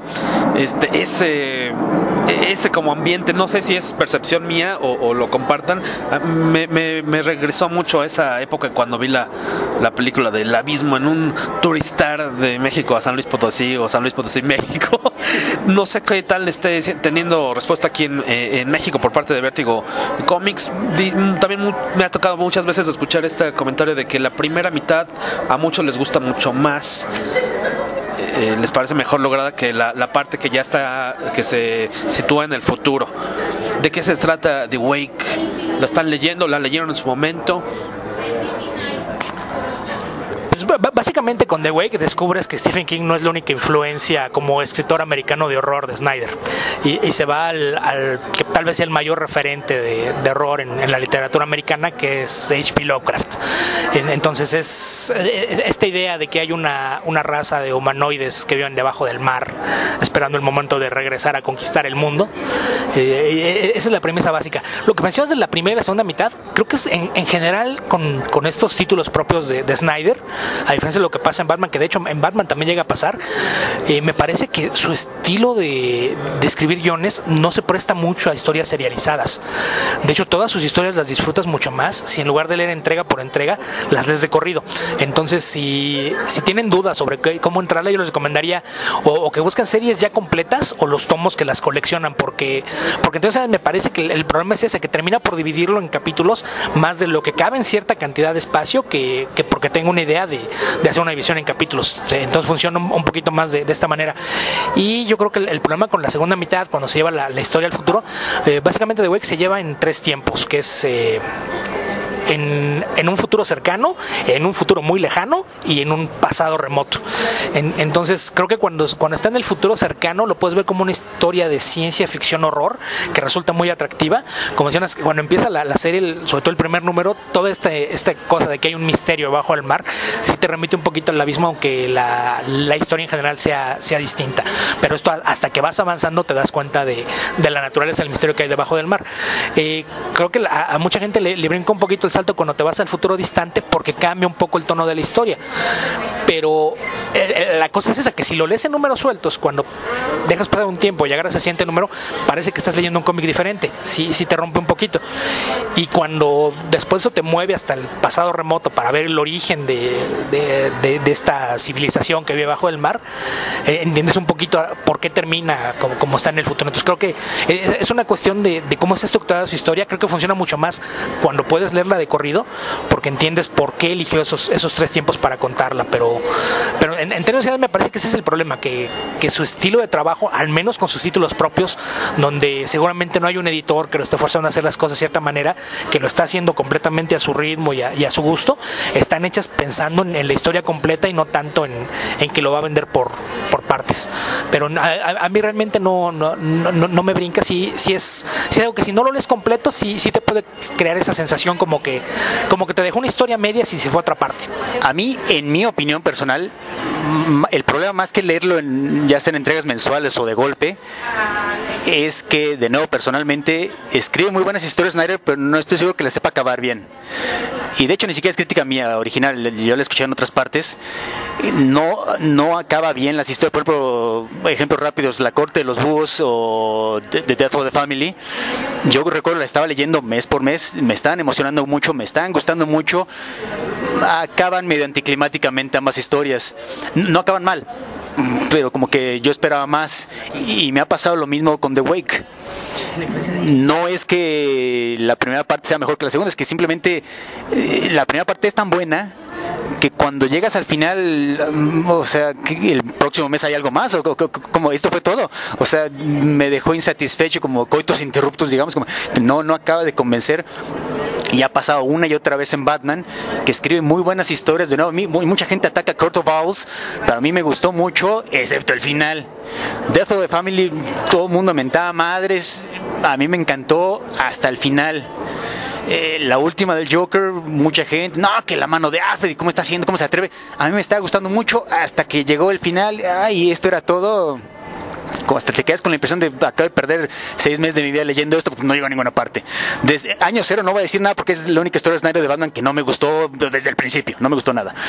Pero entonces yo soy de la idea que más que el problema que sea leerse mensualmente, porque de hecho yo creo que la mayoría ya lee por los recopilados, ¿no? El wait for the trade creo que es la actitud desgraciadamente de la gran mayoría de la gente, cenitos como nosotros que sí seguimos comprando mes tras mes. ¿Tú ya lees puro recopilado? ¿Qué significa eso? No, yo todavía sigo siendo como Dios manda, yo leo mes tras mes los cómics, no me espero al trade. Por mí se mantienen las ventas todavía vigentes, cabrón. Yo no dije que me espere al trade, dije que lo leo todo junto. Puedo comprarlos sueltos y hasta que ya están completos, entonces sí los leo. Mi problema es de lectura y las cosas que... Ya no compro muchos singles, sobre todo de Marvel y DC, porque sé que eventualmente va a haber TPs y ya no tengo dónde meter cajas. Prefiero hacer espacio en un librero que buscar dónde meter otra caja. O sea, es decir, tú compras los cómics mensuales, los floppies famosos, pero no lo lees hasta que se junta todo el arco. Wow, eso entre admirable y patológico, ¿estás de acuerdo? Es como que muy loable, la verdad. Si crees que lo voy a negar, estás equivocado. Sí, estoy en la mesa equivocada, yo lo sé. Le regreso al menos loco de la mesa el micrófono. Porque sobre el cómic de Wake, yo también concuerdo que la primera parte del arco documental está bien construido porque van dando la historia, va siguiendo a un solo personaje, lo va hasta esta doctora. Le van narrando cómo van, digamos, van los sucesos así, uno continuando después de otro, van teniendo consecuencias, va viendo cómo va avanzando la historia, y cuando avanzas al futuro, bueno, sin contar muchos spoilers, es como un mundo acuático, o sea, ya llegas como a la mitad de la película y dices, o sea, ¿qué pasó aquí? O sea, está aquí como lo que se llama, creo que el brazo, luego está aquí los rebeldes, están por aquí, por allá, o sea, ¿y estos dónde vinieron? ¿Qué tienen intención? Y ves al personaje que está, bueno, al protagonista, como que está bailando entre ellos, o sea, no sabes si estos son buenos, estos son malos, estos son los que debes de seguir, debes de confiar en ellos, debes de estar por aquí. Ahorita van en el número 9 y digo así como que, oye, todo esto que está contando Snyder lo va a terminar en un número que es el que sigue. Y así como que está seguro Snyder, lo vas a contar, me vas a convencer en este número, y ahora que me acaban de decir como que no, y así como mencioné, el primer parte del arco documental está bien construido, o sea, te vas así llevando, te dejan una incógnita con el personaje y digo, ¿qué pasó aquí? Te brincan al futuro, la parte del pasado, o sea, son como viñetitas, pedacitos por ahí sueltos que realmente no lo conectas con ninguna parte. Y es como mencionado así como que se menciona aquí en la mesa, que Snyder como que va armando bien la historia, pero no la termina, o sea, deja muchos cabos sueltos, no la termina así de cerrar, y yo tengo esa duda, y bueno, ya acaban de decir que no la va a cerrar completamente la historia. Yo creo que más que pensar en que no la cierra bien, creo que eso es algo que también tiene en común con Stephen King. Stephen King tiene algunas que son grandiosas y cuando termina te deja mentando madres, y eso lo hace en cuentos y en novelas por igual. El problema con él es que va construyendo una historia que va creciendo, y cuando la cierra parece que te dejó cabos sueltos. A mí el problema que me deja es que tengo la impresión de que todo lo que hace es ya pensando en la secuela. Entonces creo que ese puede ser un problema, que cierra parte de su historia pero deja muchos cabos en el aire pensando en que va a haber un segundo volumen. El problema es que hasta ahora no hemos visto un segundo volumen de ninguna de estas series. Entonces creo que ese podría ser el problema, no tanto que no cierre bien, sino que sus finales son incompletos. Ahora sí que como entenderán gente de cierta edad en adelante, no es el final. No empujen, por favor. Pero bueno, al final de Severed, ¿no te dejó satisfecho? Esa es la que no parece que esté esperando la secuela. Pero tanto Witches como The Wake te quedas con la idea de que va a haber un volumen 2, porque si no lo hay te vas a quedar con la idea de que mal acabó. Y aún así, a pesar de esta crítica del cierre de The Wake, la serie llevó a casa de Eisner, a casa de Snyder, el premio Eisner a la mejor serie limitada del 2014. Se lo debe a Sean Gordon Murphy, dice Beto Calvo. Aún así, pues échenle un ojo. Es un poco confusa la segunda mitad del cómic, y está a un mes de acabar de publicarse ya la última entrega aquí en México, ¿no? Ojalá, vamos, no creo, como dice Beto, que vaya a haber una secuela, entonces se tendrán que quedar con el final que se publicó. Y ya ustedes que lo acaben de leer, por favor díganos qué les pareció. Seguramente ahorita en febrero saldrá la conclusión, a finales de febrero. ¿Qué les pareció? Si creen que era meritorio The Wake, el premio, si era bien merecido. Y el 2014, como ya decíamos hace ratito, es cuando sale Witches. Ya nos platicaron un poco qué es lo que les ha gustado de esta historia, pero lo que no dijimos es de qué caramba se trata. No es una historia de una chavita que tiene como problemas, pero un poquito más detallado. Tiene unas broncas porque le sucedió algo muy extraño a esta chava y todos creen que está lurias, ¿no? Ok, la forma más corta de decirlo es una niña adolescente puberta que sufre de bullying en su escuela. Después del último ataque de la bully que la molesta, que es otra chica mayor de edad, mucho más grande en tamaño, el último enfrentamiento que tiene se da en el bosque, donde la niña regresa presentando señas de violencia, y mientras que la chica que la molestaba jamás aparece. Entonces empiezan a circular historias, mucha gente que piensa que la niña finalmente no aguantó más, se volvió loca, mató a la otra niña y se deshizo del cuerpo. Obviamente el cuerpo jamás aparece, no logran comprobarlo, pero para evitar que la sigan enseñando en la escuela y tengan más problemas, su familia opta por mudarse a otro pueblo. El problema es que cuando llegan a este pueblo, ahí no había en ese pueblo Harry. Cuando llegan a este otro pueblo, el problema es que las historias ya llegaron hasta acá y hay mucha gente que tiene esa misma idea de que la niña tiene algún problema y que efectivamente mató a la chica que la molestaba.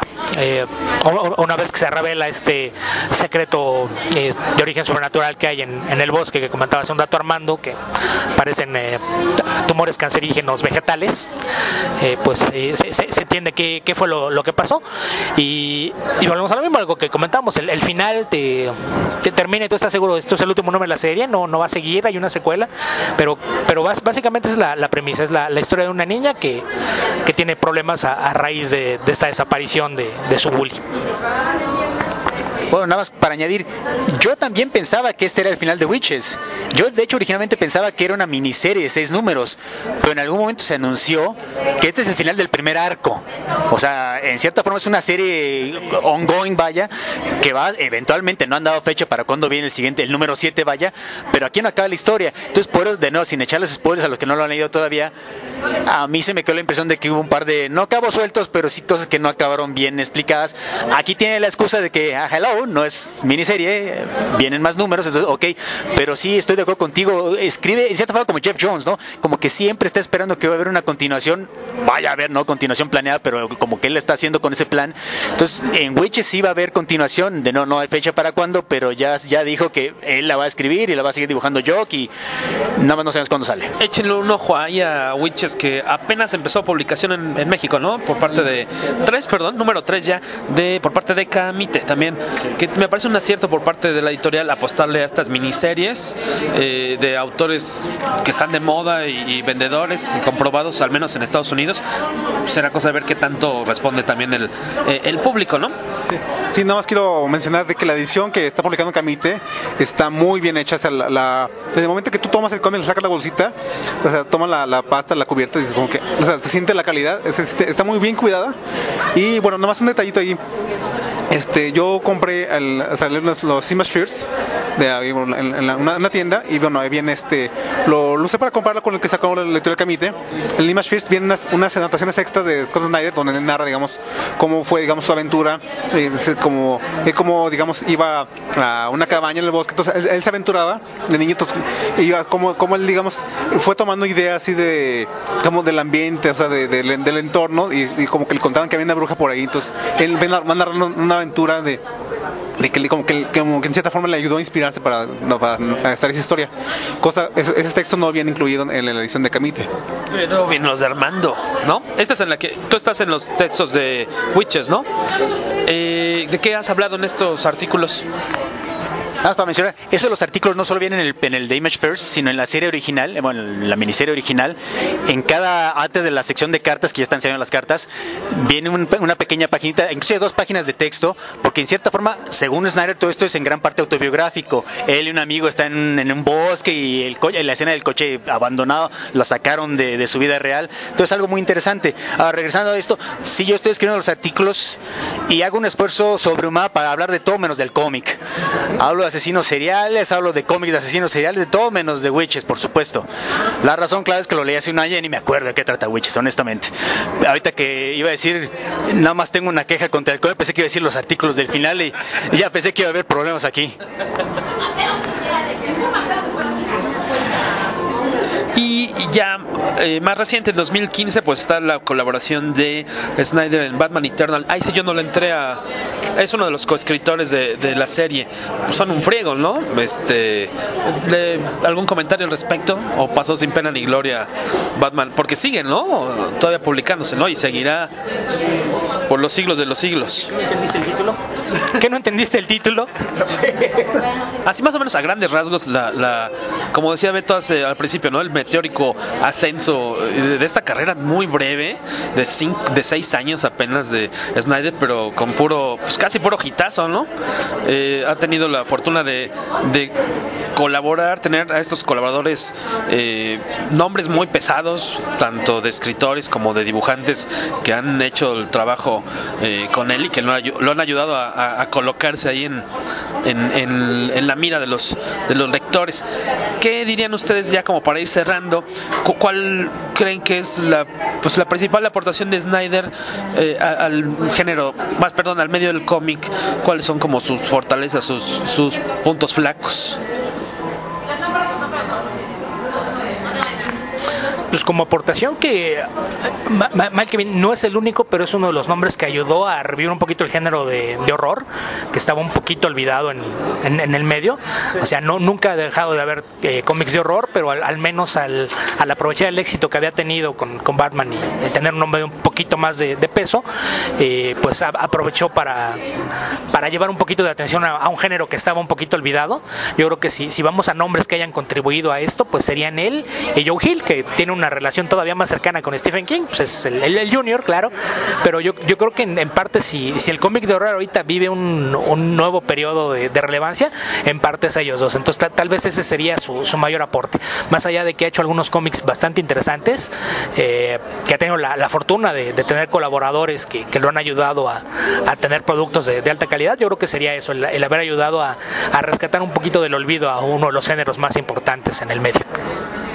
Sí, estoy completamente de acuerdo, porque independientemente de las 2 miniseries de Image o American Vampire, inclusive en su trabajo de superhéroes, Batman obviamente lo más notorio, hay bastantes elementos de horror, aun cuando no hay elementos sobrenaturales. Por ejemplo, las historias del Guasón.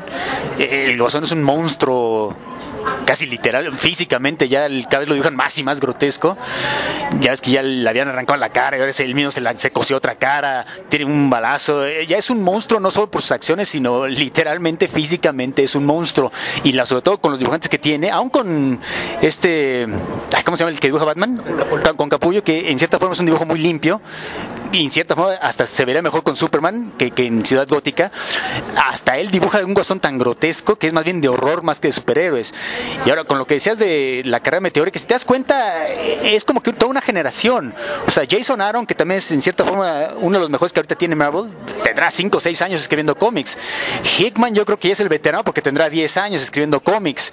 Los primeros bastante oscuros, ¿no? Pero Kieron Gillen no creo que tenga ni 5 años escribiendo. Tendrá, 5 o 6 años cuando mucho. Entonces son varios escritores que viene a la moda y nos menciona aquí el falluquero principal. Entonces sí, yo creo que Snyder es nada más uno de los más visibles de esta generación que tenemos la fortuna de estar compartiéndola, ¿no? Sí, creo que sí es un poquito generacional, porque no son los únicos. Nick Spencer también debe llevar no más de 10 años. Rick Remender también tiene 5 o 6 años que empezó a tomar prominencia. Y básicamente ellos han hecho su trabajo, su carrera se ha hecho con la misma fórmula: tener algún título de cierta visibilidad en Marvel o DC y tener sus cómics propios por un lado, ya sea en Image, en Dark Horse o alguna de las editoriales medianas, porque ni siquiera son pequeñas. Bueno, vamos aquí comentando de que, bueno, aprovechando que ya se está terminando el cómic de Batman, bueno, ya terminamos en México el arco de Endgame, y te digamos hacer una pausa porque está haciendo todo el evento de convergencia. Entonces, bueno, el podcast que yo estoy con el de Ficket Podcast, les digo, bueno, aváncense, el siguiente arco de Batman está así como que está, a mi gusto, no está, digamos, tan bueno, está un poquito flojo porque realmente ya se trata sobre el comisionado Gordon. Estos, y bueno, sí, también como ya se va a terminar. Entonces es buena oportunidad para fijarse los otros cómics de Snyder, como que les acabamos de comentar aquí en esta mesa, en este programa.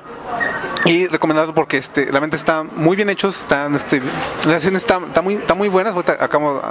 Aquí Tobalín nos acaba de mostrar el cómic de Severed. Están bien cuidadas, aparte vemos, digamos, otra faceta, como habíamos mencionado aquí, del cómic de horror. Digamos, nos pone, digamos, en contexto, digamos, una América, digamos, un poquito más oscura, más también digamos, una América más más rural. O sea, nos aleja, digamos, de toda la tecnología, toda la ciudad, todo digamos,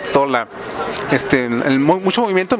Nos pone en lugares, digamos, que además de uno, si estuviéramos en esa situación, sí también estaríamos, nos involucra mucho en estas situaciones de, digamos, estar un poco al abandono de las circunstancias. Entonces lo maneja muy bien y realmente se nota mucho la influencia de estos autores que has tenido Snyder. Y como les habíamos dicho, pues vamos a tener un concursito, una dinámica para que se lleven a casa un Severed número 1 de Scott Snyder, Scott Toft, y de Attila Futaki, firmado por Severed. Firmado por Scott Snyder en la pasada Comic Con que nos fuimos de vagos. No dedicado para ustedes, pero sí firmado. Y vamos a tener algunas preguntas que soltaremos aquí cada uno de nosotros. Así que tomen papel y lápiz porque ahí van las preguntas. La primera pregunta es... Bueno, para hacerla fácil para nuestros escuchas, díganos 5 dibujantes con los que ha trabajado Scott Snyder. La segunda pregunta es... mencionamos en alguna parte del programa la colección de cuentos de prosa de Scott Snyder, y comentamos también que Stephen King seleccionó alguno de ellos para ponerse en la lista de finalistas para una prestigiada antología.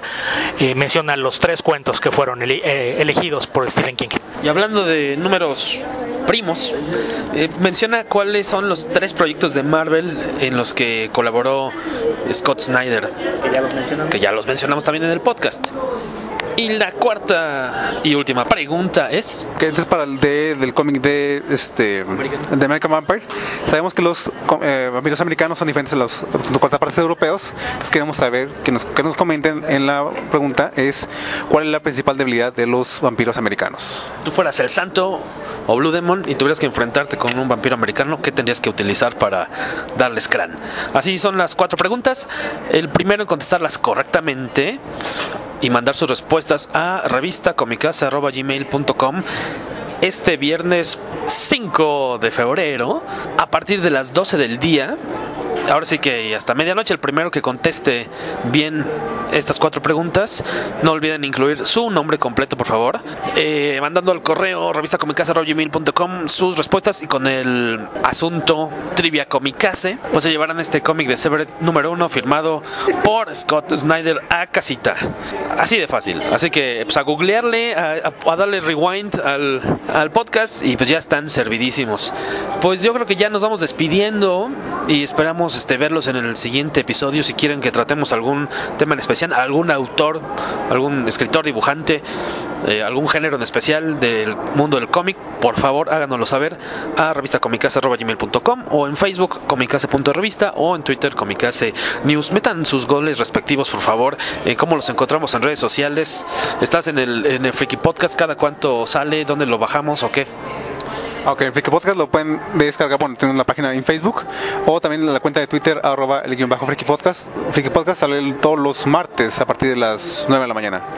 Yo soy Pablo, me conocen en Twitter por Jean Paul o @Kiva House. Bueno, yo soy Armando Saldaña, como Jorge ya comentó, me pueden escuchar todos los jueves en el podcast de Puros Cuentos. Mi blog es Postcards from the Edge. Gracias por escucharnos.